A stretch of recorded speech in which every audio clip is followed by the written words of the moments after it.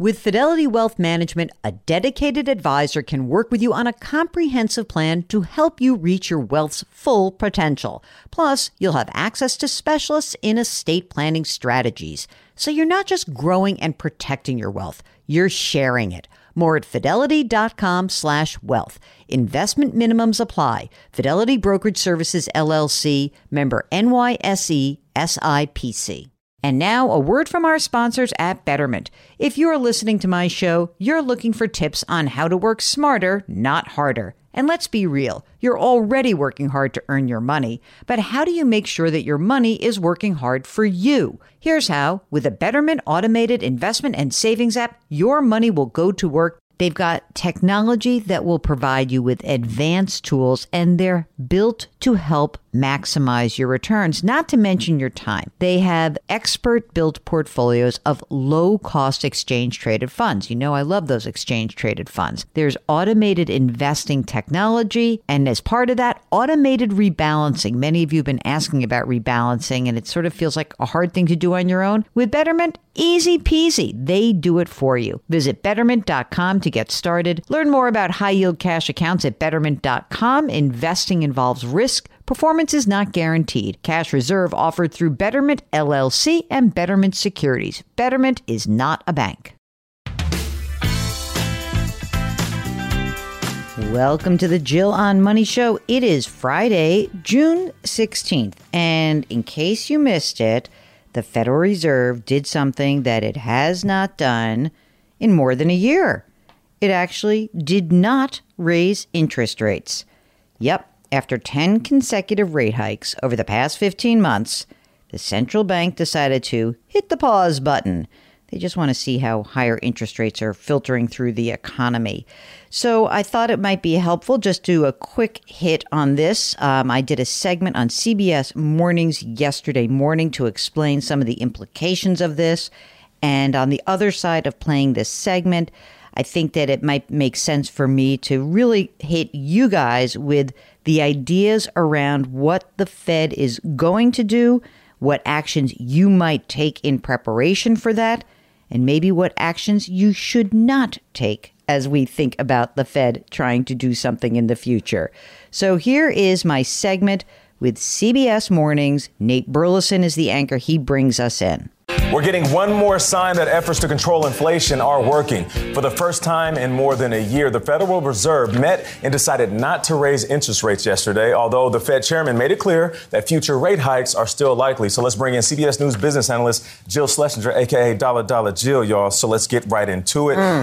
Why did the Federal Reserve pause raising interest rates? You know, we just got a CPI, Consumer Price Index report out, and it did show a lot of progress on inflation. So if you remember, inflation peaked last June at a 9.1% rate, and now we learned we're at 4%. Now, that's still 2 times what the Fed really wants, right? But I think the Fed said, look, after 15 months, 10 consecutive rate hikes, time to pause and see how higher rates are impacting the rest of the economy. So they said, we're going to chill out this time. Okay, how long would this pause possibly be? I mean, we have to look at this and be realistic. The next meeting is in the end of July, so that's a live meeting. We could see another rate increase at that time. Okay. Maybe they wait till the end. There's 4 more meetings by the end of the year. The Fed projects that we could see 2 more rate hikes before the end of the year. Okay, as soon as the announcement happened, market tumbled a little bit, little panic for some. Yeah.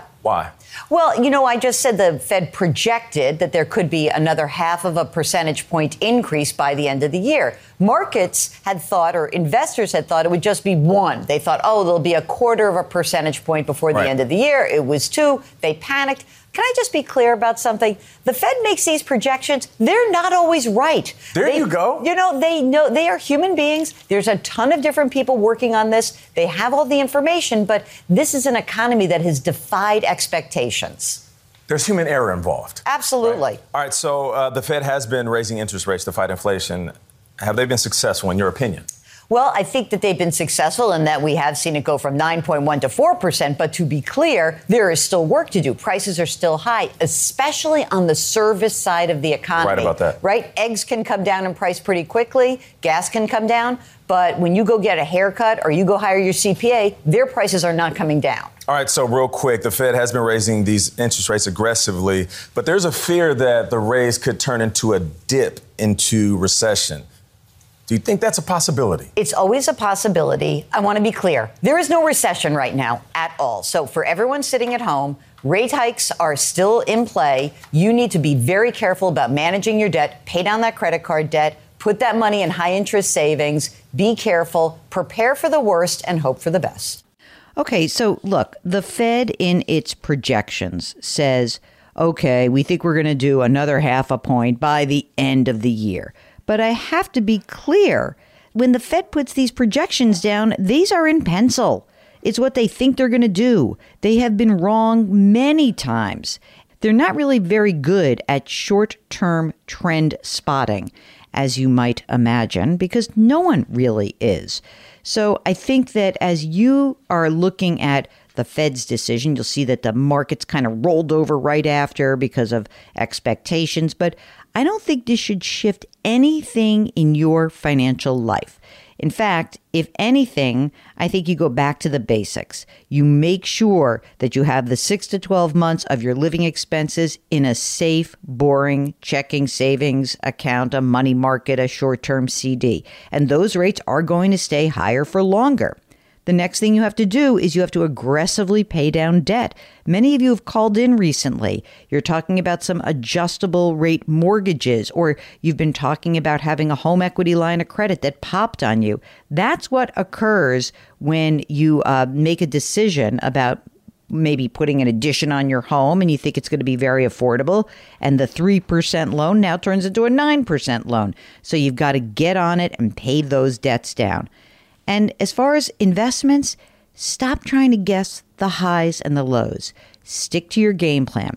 Put money away every single time you can do so. Put money in your retirement account. Put money in your brokerage account. And don't get into this business of trying to figure out what's going to happen next, because I think that is essentially a fool's errand. And as far as I can tell, nobody's really very good at predicting that. So try to just keep on keeping on. Of course, if you have a question, just go to our website, JillOnMoney.com. Click the Contact Us button, and we will be happy to answer that financial question or bring you on the air live with us. While you're on the website, sign up for the free weekly newsletter. Comes out every Friday. It's such a great way to start your weekend. You can also subscribe to our news service. It's called Jill on Money Live. That's where we conduct quarterly live webinars. You get to join in, and we also put special bonus content behind a paywall. So for $35, you could right now get onto the website and go check out our interview with Gina Smielek. She's the woman who actually covers the Federal Reserve for the New York Times.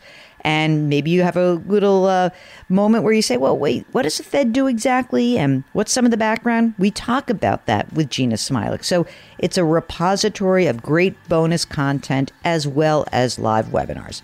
Okay, it is Friday, so let me make sure to do all of our important messaging, which is our music is composed by Joel Goodman. Karen Kranick is our web queen. Mark Talercio is the best executive producer in the world. And as always, we are very grateful for you that you tune in every single day.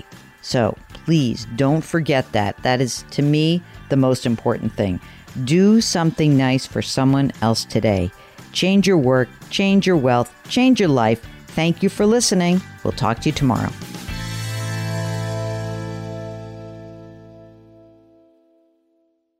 Do you know a high schooler who is a natural leader and loves to give back to their community? The Leukemia and Lymphoma Society's Student Visionaries of the Year program might be the perfect opportunity. Forming strong teams to support them, Student Visionaries of the Year candidates fundraise for the Leukemia and Lymphoma Society in honor of a pediatric blood cancer survivor in their local community. This 7-week philanthropic leadership development program helps students gain valuable life skills like project management, communication, financial literacy, and entrepreneurship. Not to mention, it looks great on college applications. But most importantly, it's a chance for students to engage in meaningful work within their community and make a real impact on the lives of blood cancer patients and their families.